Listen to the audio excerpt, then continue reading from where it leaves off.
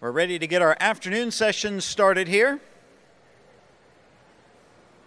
And what a great way to kick it off. We are privileged to have with us a renowned speaker, an outstanding advocate for family values, and a compassionate guide for the faithful. He is a man of deep faith, intellect, and dedication. A Catholic father of 10 adopted children, a guiding light in clinical psychology, a prolific author, and a dynamic presence on both radio and television. You may know him from his past visits to the Midwest Catholic Family Conference, but probably even more from his popular radio show, The Doctor Is In, broadcast on more than 600 stations and on Sirius XM Channel 130. Or perhaps you've seen his TV show, Living Right with Dr. Ray, transmitted globally via EWTN and reaching homes in 140 countries. Ladies and gentlemen, please welcome, with his own sharp and smart brand of wit, Dr. Ray Guarendi.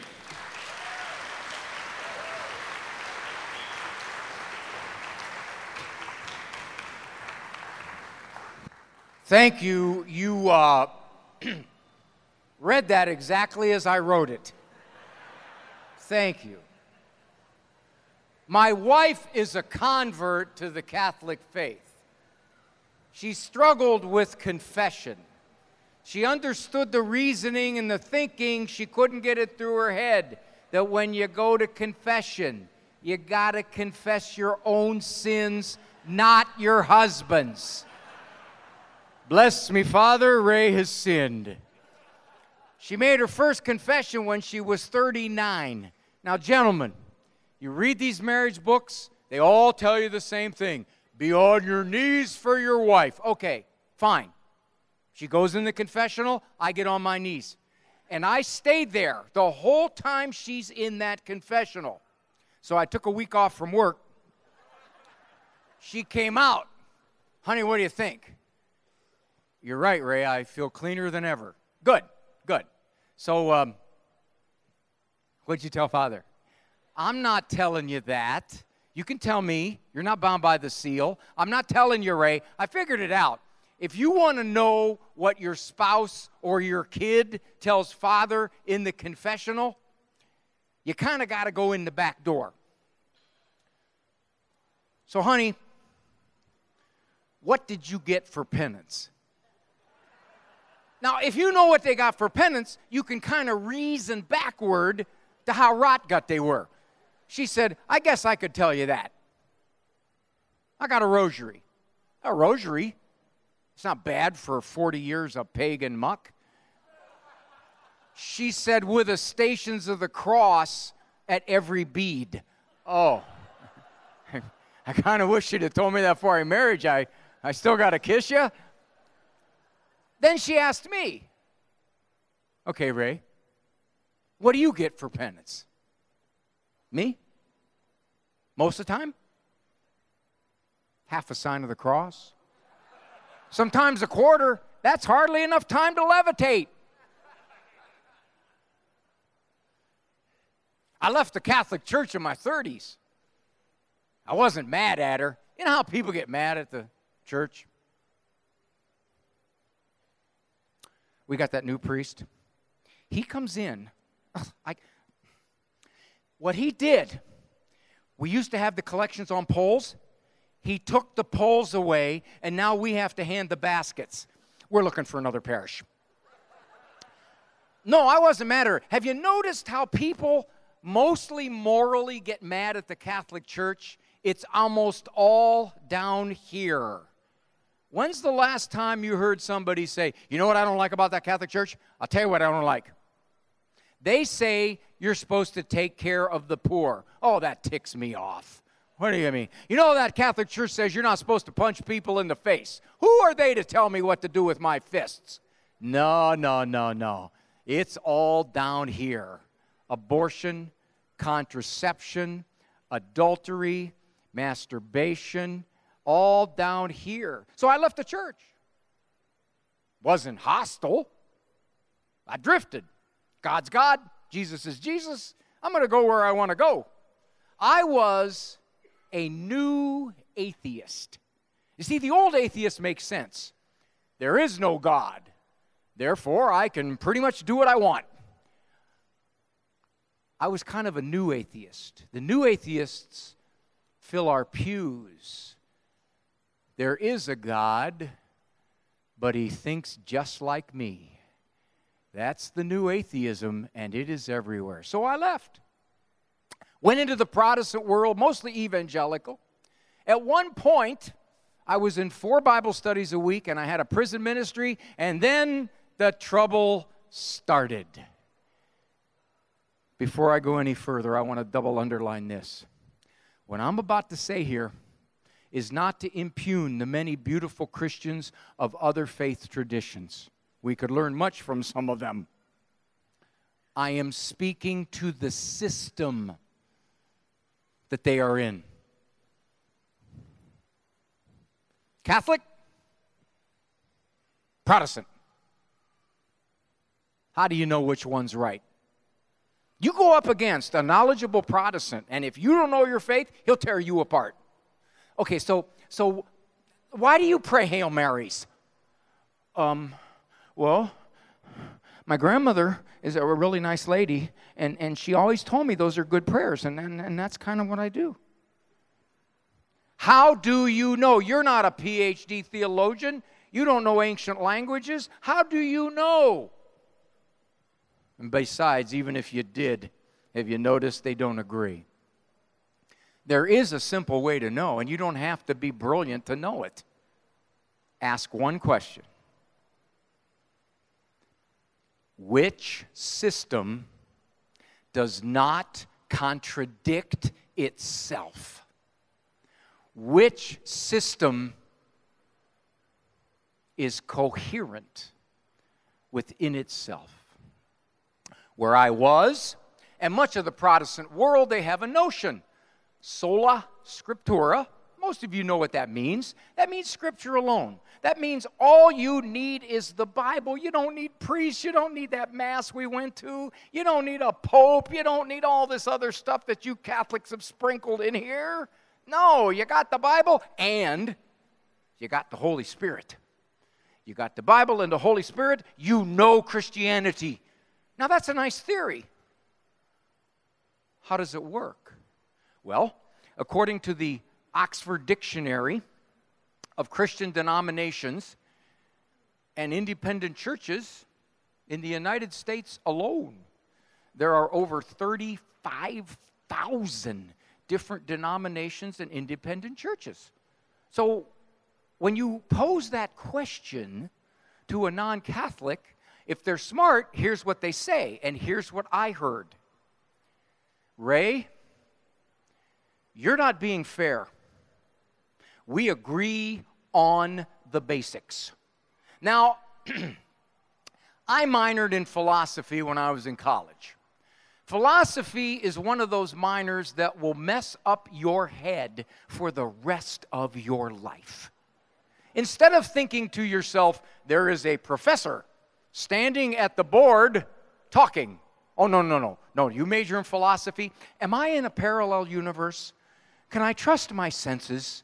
Am I degenerating into solipsism? By the way, remember that question that messed up your head when you were in school? Tree falls in the woods, nobody's there to hear it. Does it make a sound? By the way, it doesn't. It doesn't. There's nothing to interpret the movement of the air. There is a modern gender counterpart to that. If a man is in the woods, all alone, and there are no women there to hear him speak, if he speaks, is he still wrong? These ladies are looking at me like, duh. In philosophy, they have something called circular reasoning. We agree on the basics is circular reasoning. What do you agree upon? The basics. Why are they the basics? Because we agree upon them. Why do you agree upon them? Because they're the basics. What are the basics? You see, you got to decide that. Who decides? Where I was, we had a basic. Pro-life. It was an evangelical church. It was pro-life. I was sitting in a Bible study with a pastor's wife, and this was when I was starting to drift back towards Catholicism. And I asked her, I said, Is that a basic? A baby in a womb is a sanctified life? Well, not sanctified in that sense, but a holy life. Yes. Are you willing to accept that much of the Protestant world doesn't agree with you? That it's a woman's choice? Is that a basic? You know, we Catholics, we went and we received that consecrated white wafer that we believe is the God of the universe. Where I was, they said, no way, no how. Is that a basic? Here's another one. Once saved, always saved. By the way, that is a thing that pulls a lot of Catholics out of the church. If you die tonight, do you know where you're going? Now, a Catholic response to that is, I pray and I hope upon the mercy of God. Oh, wrong answer.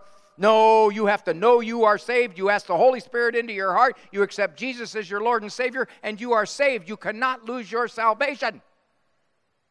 By the way, no offense, guys, but sometimes our marketing stinks. Where I was, we had sound bites. Once saved, always saved. The main things are the plain things, and the plain things are the main things. Major on the major and minor on the minors. Let Scripture interpret Scripture. We have to agree to disagree. You go up to a Catholic. Why do you believe Peter was the first pope? Well, because when they were at the Caesarea Philippi there, and they had that big monolithic rock, and he said, who do men say that I... No, you lose them. You need a soundbite. Pete's got deceit. Don't bury without Mary. Eucharist, the host with the most. Once saved, always saved. What a great gig. Wouldn't you like to know there is absolutely nothing you can do to lose your salvation, no matter what you do? 7-year-old kid goes to Bible study camp. He confesses Jesus Christ as his Lord and Savior. He comes home and his mom's ecstatic. You're saved now, you know. You are a disciple of Christ. 17 years old, he goes to Billy Graham concert. Goes down in front, recommits his life to Jesus Christ. Feels a call to the ministry. Gets his master's in divinity. Gets a tiny little congregation, but he's a great preacher. And it builds. He's got a nice big congregation now. He's 43 years old. He's got a wife and 3 kids. A darling little 28-year-old single woman moves in next door. They start talking, friendship forms, one thing leads to another. He leaves his wife and 3 kids. He's out of the ministry, and he doesn't go back to church. Is he still saved? The answer I got to that question makes absolutely no logical sense whatsoever. And it is an answer that is the common answer.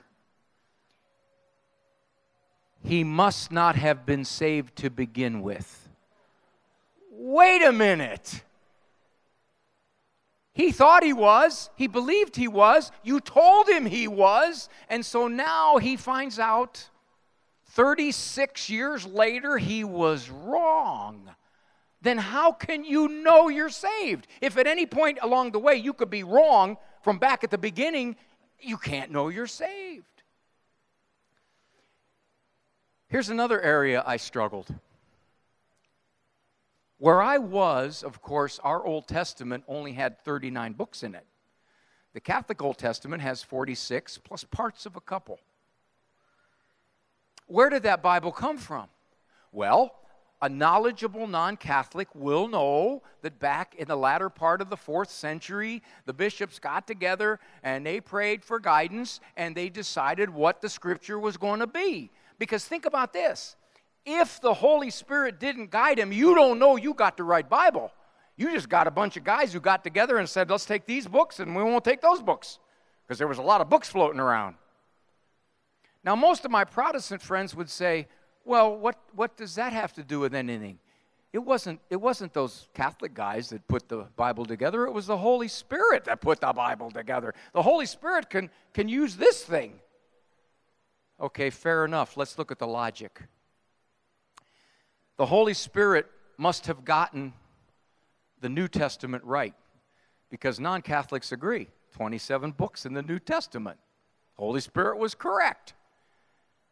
But apparently, he got the Old Testament wrong, because 1,100 years later, Martin Luther decided to correct it. So this is what you're dealing with. On one hand, Protestants agree that the Holy Spirit was right on the New Testament. They disagree that the Holy Spirit was right on the Old Testament. Now, you can say, well, okay, that's all right. That's how God works. 1,100 years later, he corrected it, so what? I mean, you could say that. That doesn't make a whole lot of sense to me. Holy Spirit decided just to divide up what the Bible was going to be. I was a mess, dear people. You know, there was a point for me, I didn't know what to believe. I wanted to be a Christian, and I didn't want to leave Christianity, but I'm thinking, what is Christianity? You know, you guys, me, you go into a Eucharistic procession behind a white wafer, looking anyway. Now, is that God, or is it a white wafer? If it's not God, you people are nuts, okay? I'm a shrink. You're going to kneel down in front of a white wafer that isn't God? Then what's wrong with you? Now, we'll get to that in a second. I was a mess, dear people. I was in the kitchen one time. I'm leaning against the counter, and I was on the verge of tears. Now, gentlemen, I'm going to give you a little marriage communication tactic. If your wives are thinking you're not sensitive enough, and they say to you, we need to talk, which is marriage code for, let me tell you what's wrong with you. And you're not emotional enough, just quietly turn around and pull about 6 nose hairs. It makes your eyes water, okay? And you look like you're sensitive, toxic sensitivity. So I was upset. I told my wife, I was on the verge of tears. And the last time I was on the verge of tears, I remember exactly when it was. When the Browns called a draw play on 3rd and 12 in the playoffs. I thought, how could they do that? I wanted to be a Christian. I wanted to know what to believe. I was educated my first year at Case Tech as an engineer. And as an engineer, you can't go, you have your formulas, I have my formulas. We have to agree to disagree, because one of us has got the wrong formulas, and the bridge is going to fall down. Well, I thought to myself, well, wouldn't Christ want to teach us truth? Or would he say, well, you never can really know about a lot of these things here. You just kind of got to agree to disagree. I didn't know. We had just adopted our little son, and I was wondering, well, do I baptize my little baby boy? Is that a basic or not? One of my grandparents died. Do I pray for my grandparent's soul or not? Do I ask my departed brother to pray for me or not? I didn't know what to think. Could I kill a baby in a womb or not? White way for God or not? Can I divorce my wife and get remarried or not? What the heck is this thing you call Christianity? I was a little too logical to run my hands around this thing. There is a way to know, and it's pretty simple. We have hundreds, if not thousands, of writings from the early church, from people who knew the apostles, who traveled with the apostles, from people who knew the disciples of the apostles. We got a lot of writing. They talked about how the early church looked at Christianity. So I went back and I read and I read and I read. Oh, man. They baptized babies. They believed the Eucharist was the very body and blood of our Lord Jesus Christ. They prayed to the saints. They prayed for the dead. They believed baptism regenerated the soul. All the stuff that I was told where I was that the Catholic Church added to the simple gospel message was there in some form. They believed the Bishop of Rome was the preeminent bishop. Whoa. I was in a Bible study one time with a very anti-Catholic woman, and I said to her, if St. Peter were sitting in our Bible study, and she said, we're all saints. I said, okay, if Mr. Peter were sitting in our Bible study, could he tell us whether or not to baptize a little baby? She said, I suppose he could. Would you believe him? She said, that depends. I said, that depends upon what? She says, if he's being true to Scripture or not. Now that sounds ridiculous to us, right? St. Peter, but if she has the Holy Spirit, then she can say, my interpretation of Scripture is guided by the Holy Spirit, so therefore, if St. Peter agrees with the Holy Spirit, he's right.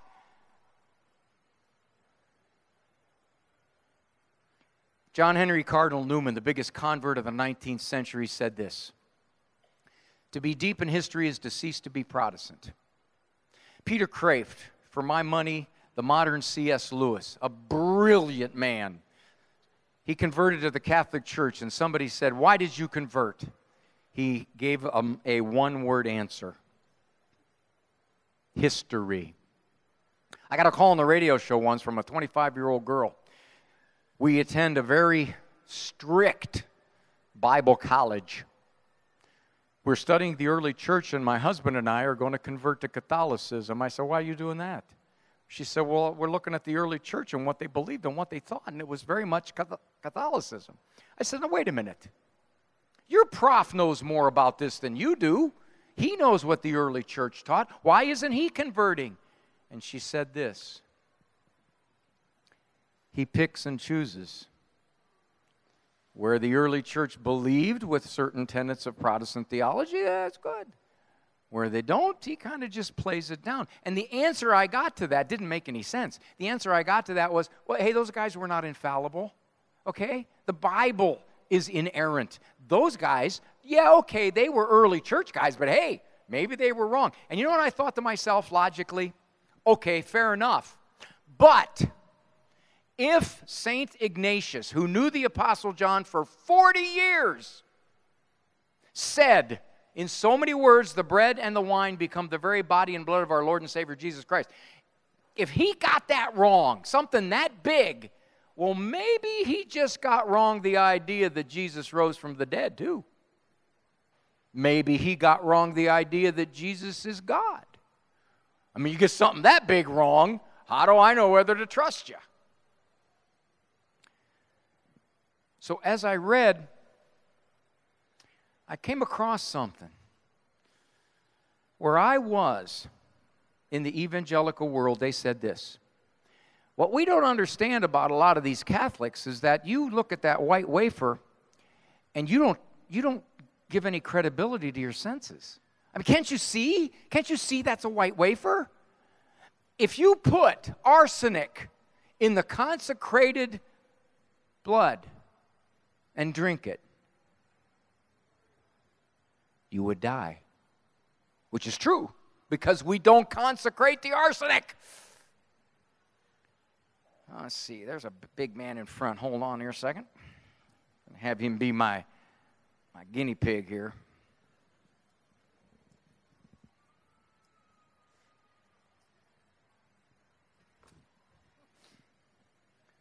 Sir, what is that? He says that's a quarter. You're absolutely right. And that's the last one you're going to get right. Now, I'm going to hold this quarter in my hand as still as I can, all right? Now, does it look like to you, for the most part, that quarter is still? Okay, it's pretty still. You're absolutely wrong. That quarter, if it were at the equator, it would be moving approximately 25,000 miles per hour. The solar system's moving through the galaxy even faster than that. The Earth is revolving around the sun very fast. And the galaxy's revolving through the universe even faster than that. Physicists and astronomers estimate that when that quarter was sitting there still, it was moving approximately, given everything moving the way it is, 550 miles per second. Your senses tell you that quarter's moving 550 miles per second? What are the elementary particles of this quarter? What's it made of at the most elementary level? Atoms, exactly. Do you know how fast the electrons in the outer orbits of this countless trillions upon trillions upon trillions of atoms in this quarter are moving? Does anybody know the vibrating speed of the outer orbit electrons in the trillions upon trillions of atoms that make up this quarter? Speed of light. What is the speed of light? 186,000 miles per second. Can you fathom anything in this space moving at 186,000 miles per second? This is not nuclear particle physics, dear people. If your kids go to college, this is what they're going to learn in Physics 101. Now, sir, I didn't ask you to bend this quarter in half, but my guess would be, even though you're a pretty rough-looking guy, you couldn't do it. I mean, he wants to try. He wants to show off in front of the girls. I can show off in front of the girls. And when I ask people, why can't you bend this quarter in half, the guys will say, well, because it's metal. It's solid metal. This quarter is 99.99999999999% space. It's all space. If you distilled this quarter down to the matter in it, you couldn't see it. Those chairs you're sitting on, they're all space. This is all space. Next time your wife says to you, do these pants make my butt look big? You just say, no, baby, your butt's all space.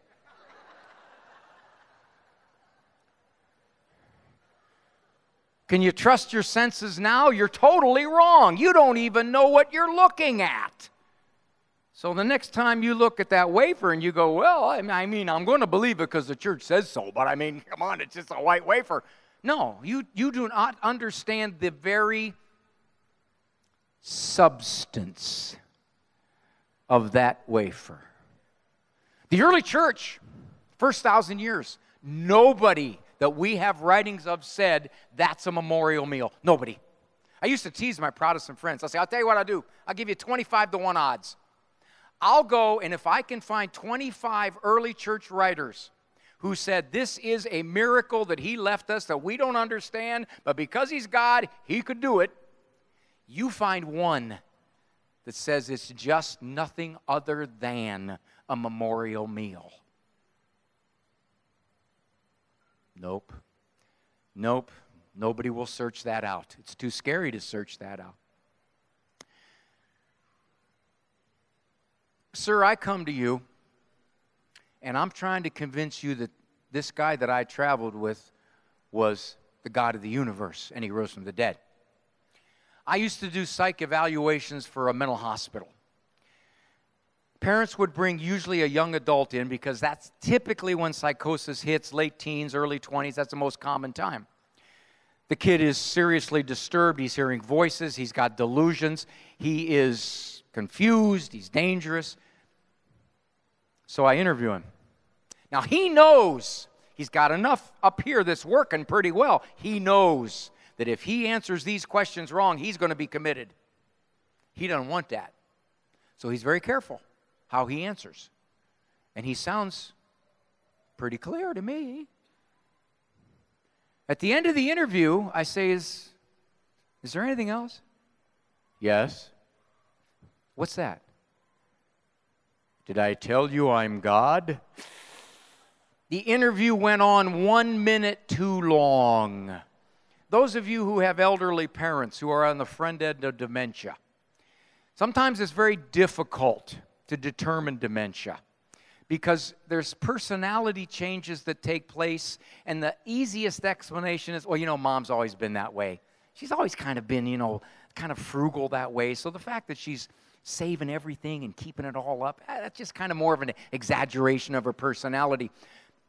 My mother-in-law lived not too far from us. My wife would check in on her every day. Every single day we went into that house, Mom was sitting at the table reading the paper. Every day. Pretty normal stuff, right? One day I said, hey, Ma, what's that word mean? She looked and she said, you know, Ray, that I don't know. That's a funny word, isn't it? I've never seen that word before. And that was a very everyday word. So the changes often are very subtle early on, and it's only when you look back and you go, you know when it started? I'll tell you when it started. So I want to convince you that this guy that we traveled with rose from the dead. And I'm talking to you, and she's listening. He's not. He's skeptical, but she's listening. And as I talk, she's thinking, okay, he seems pretty rational. He doesn't seem crazy. Seems to be of his right mind, but he's telling me something that's pretty hard to believe. And he says, what else? And I say, well, he gave us this system, this moral system. And you'd think it wouldn't work, but it works beautifully for maximum happiness and contentment. Isn't that what you want? Yeah, but not if I have to believe some guy was God and rose from the dead. Then he says, what else? I said, okay, now here's my selling point. You die, we take care of them. They come to our community. They're not going to be destitute. They're not going to be prostitute. They're going to be in our community. We will take care of them. Oh, wait, now he's interested. He says, are you telling me everything? Well, not exactly. Okay. We believe that we have certain kind of appointed people who can take bread and wine and we turn it into him and then we eat him. The interview went on 1 minute too long.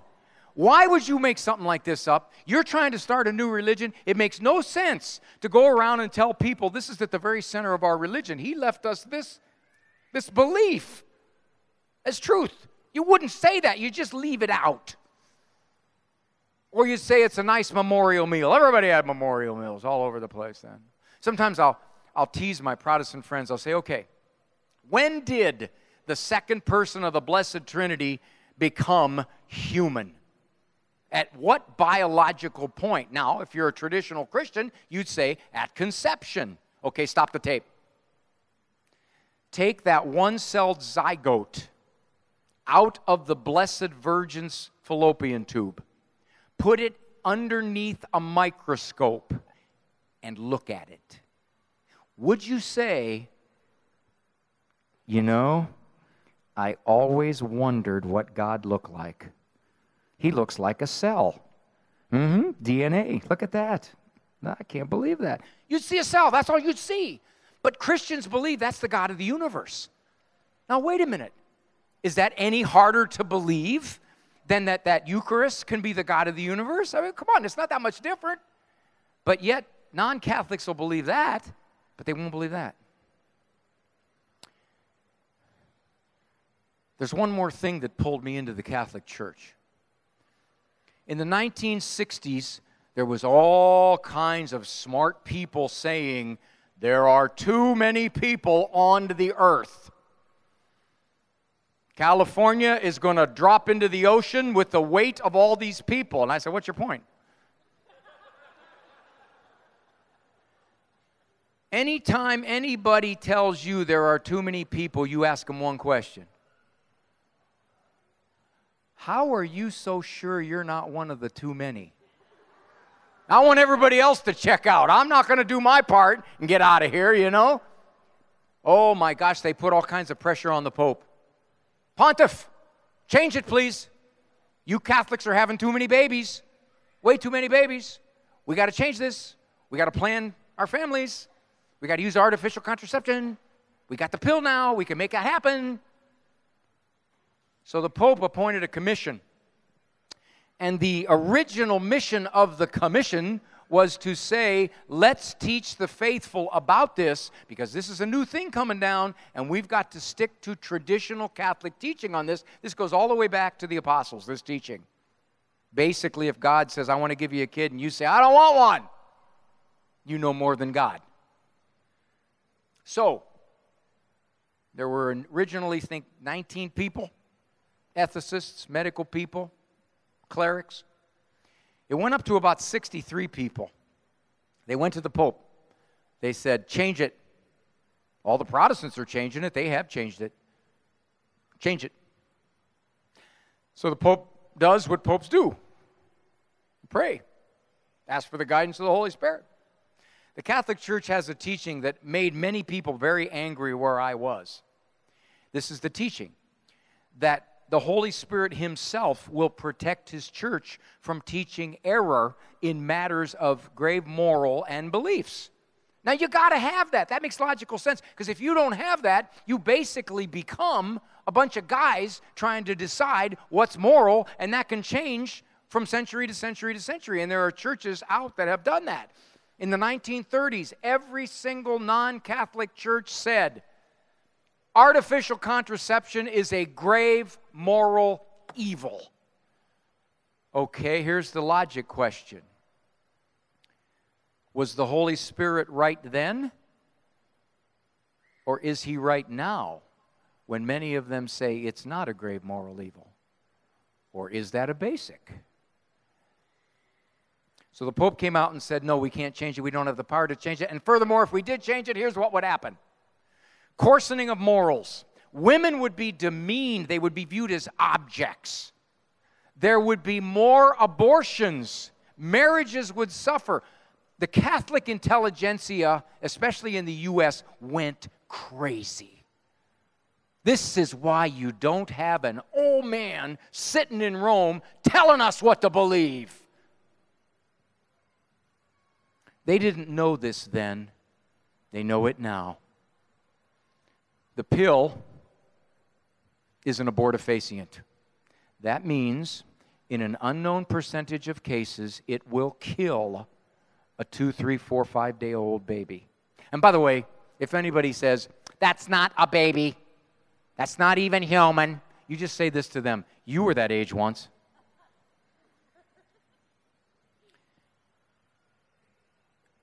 You see the logic problem? If the church would have said, okay, we change it, you can use artificial contraception, they would be in essence saying this: life begins at conception, we're going to give you permission to take a chemical that in an unknown number of cases will kill that life. Now see, this is the most unpopular teaching of the Catholic Church, by far. I've seen surveys where they have young people of childbearing age. The majority do not follow this. And you want to say to them, well, unbeknownst to you, sadly, tragically, you may have killed one of your offspring. You don't know it, because what happens is the body thinks it's pregnant. The pill is not perfect. Pregnancy can occur on the pill. It happens a certain percentage of the time. Okay, the egg is fertilized. You got a brand new human being. It goes down the fallopian tubes. It tries to implant into the uterine wall, and it can't, because the body's hostile to it. It thinks it's pregnant. Washed out. You have a very, very early abortion. Now, you see, for me, that was the last step into the Catholic Church, because she's teaching something that is worldwide horribly unpopular, but yet, if she didn't, she would be caught in an enormous logical inconsistency. You can kill a brand new baby. We give you permission. So much for the pro-life stance.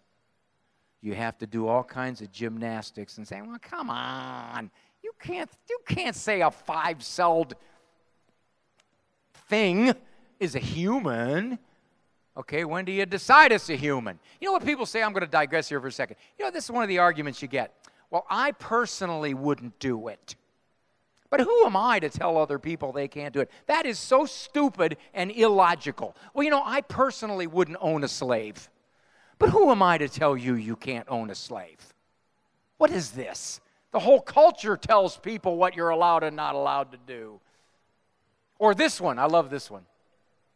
I am not a one-issue voter. Okay, here's my proposition. Medical expenses are getting out of control. Here's what we need to do. We've got a person running for high office that says anybody over 75 should not be allowed any medical interventions, because people over 75 are using about 80% of our medical dollars. So we want to save costs. over 75, forget it, can't get medical intervention. Now, that particular person running for office, you agree with on every single other issue. But he also says that. Would you vote for him? No, because I love my mother, or I love me. Well, then you are a one-issue voter. It just depends on the issue. Trap them with their own one-issue logic.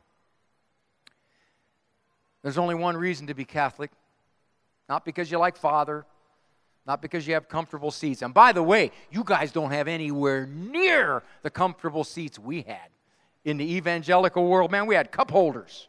It was great. And a pastor would get up there and he'd preach for like 38 minutes. You do that in a Catholic church, you preach for 38 minutes, you'd hear the guns. The buffet price changes to noon at this time. I had a priest from Tanzania tell me this.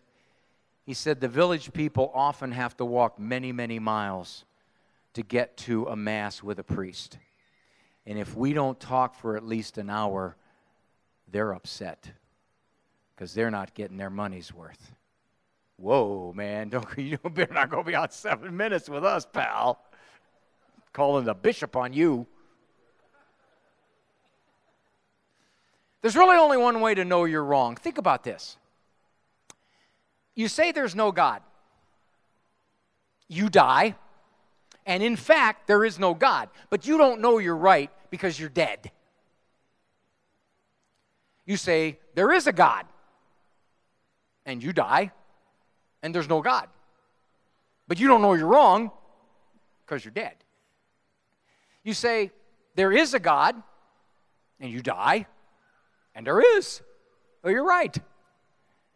You say there is no God, and you die, and there is. You're tragically wrong. For me, the evidence is powerful, historically, scripturally, consistently, that the Catholic Church is who she said she is. Brought me back to the church after 8 years' absence. You know, during that time, I begged the Lord. About year 4, when I was getting into my biggest confusion, I begged Him, please, please, please, I just want to believe. I just want to believe. Please, could you just, you know, I look at my mother, and she just believes. She just believes. She says, how could you not believe? I just believe. I go, okay, that's what I want. I want to just believe. Never happened. God knows us better than we know ourselves. He knew what I was going to do. I dove into reading and studying and listening. Hundreds of books, hundreds of articles, hundreds of tapes. Yeah, tapes. I know what you're thinking, tapes. Hey, you're not talking to a sophisticated guy. I still wear my garage door opener so people think I have a pager.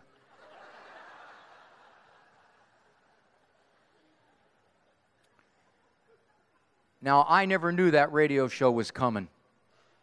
I had pretty much given up on media. I was doing mostly public speaking, seeing clients. I gave up on media.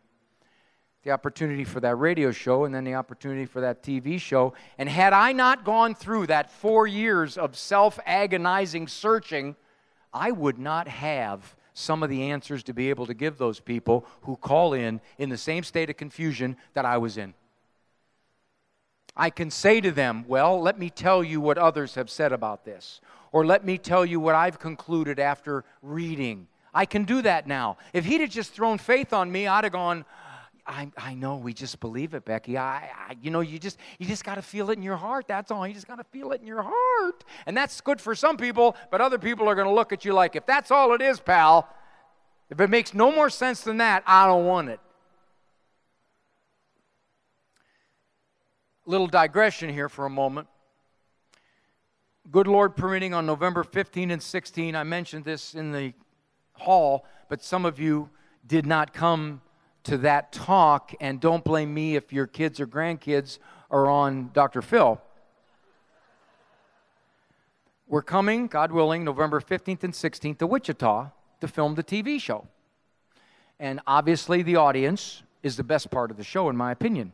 So we have a sign-up sheet to give you more information. It's just a preliminary. You're not committing yourself to anything.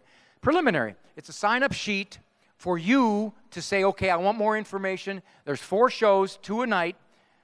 You can come to 1, 2, 3, 4. Please bring the kids. I think if we have 4 homeschooling families with 10 children, we got the audience. Okay, right there. So, of course, that's what I wanted to tell you. Now, I did this yesterday in the hall, and I was talking to some people, and they said they weren't there. You believe that? Surprised I'm even talking to them. I want to do this again because I know by far among you the biggest struggle, the biggest heartache is that your children left the faith. They reject it. They're hostile toward you because of it.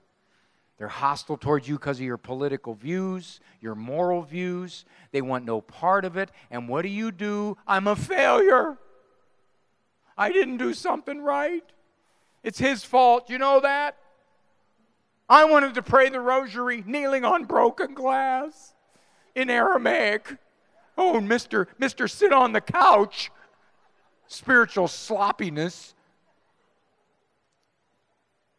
So, I would like to prove to you, please, if you are tormenting yourself over this, that your days of doing that are over. Please just answer yes or no to these questions. Is there a God? Christ God? Was he sinless? Could he perform miracles? Did he have a perfect understanding of human nature? Could he get most people to follow him? You all think you're better at this than the God-man. Our Lord himself couldn't get most people to follow him. Who do we think we are? Some kind of spiritual formula? And you blew it, you know. You didn't have all the variables. Do you remember the miniseries Jesus of Nazareth? That big, long miniseries. You know what I didn't understand about that miniseries? All the apostles had British accents. I mean, even Jesus kind of did, you know. Hello. I'm going for a walkabout. There was a scene where Mary Magdalene was all excited. She finds the apostles in the upper room. She knocks on the door and she says, "We've seen him. He has risen. He is alive. He told us to tell you." And Peter's at the door doing this.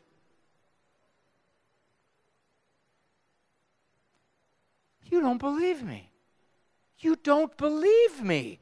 And from the back of the room, you hear St. Thomas say,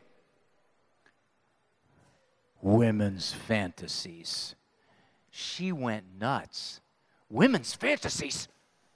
I saw him die. I was there. Where were you? And she calmed herself down. And she said, "He told me to tell you, and I have done so." She leaves.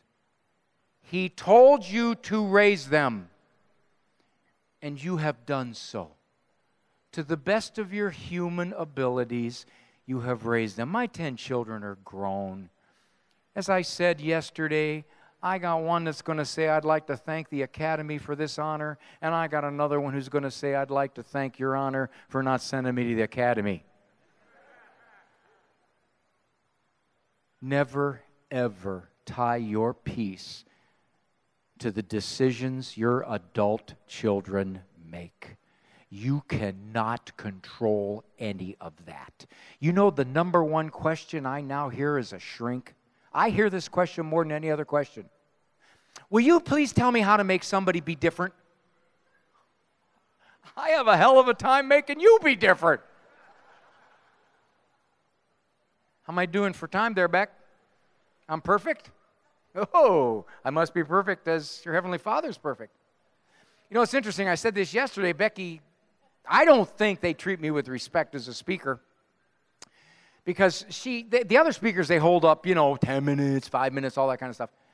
She held hers up and it said, "Shut the hell up."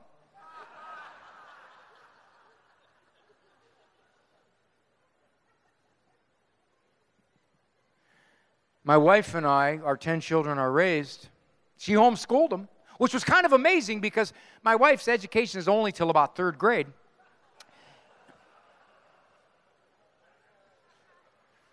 I told her, I said, honey, you want to do that, stay 1 week ahead in the answer book. That's all. It's 1 week ahead. And we did everything we possibly could do to teach them and soak them in the faith. And unfortunately, some of them have drifted from the church. They're not hostile toward her. They don't look at her like she's just ruining their lives or has ruined their lives. I told them, I said, if anybody's going to ruin your life, it's going to be me. I want credit for this. You know, in the Hall of Fame, Baseball Hall of Fame, you get in if you basically have a lifetime average of 300. I got 10 kids. 3 of them turn out okay. I'm a Hall of Famer. I was complaining one time to one of my friends about one of the kids. He goes, Ray, come on, man, you got 10 kids. You're going to throw a bad pup.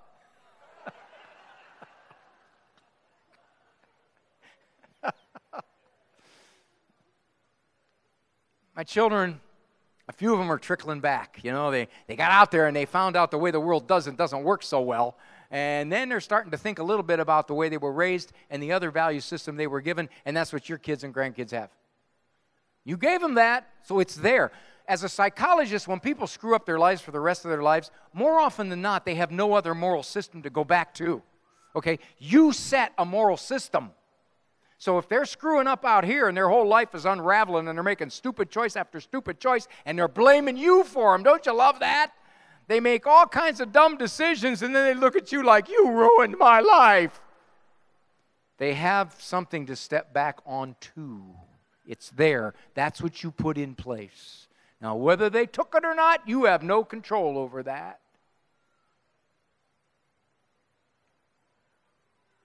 I want to close with this.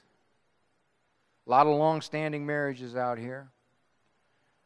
I'm impressed, truly impressed. My wife and I have been married 20 happy years. Well, we've been married 39, but 20 happy ones. Every time I use that joke, you know what she says? Oh, you got 20. I'll tell you what.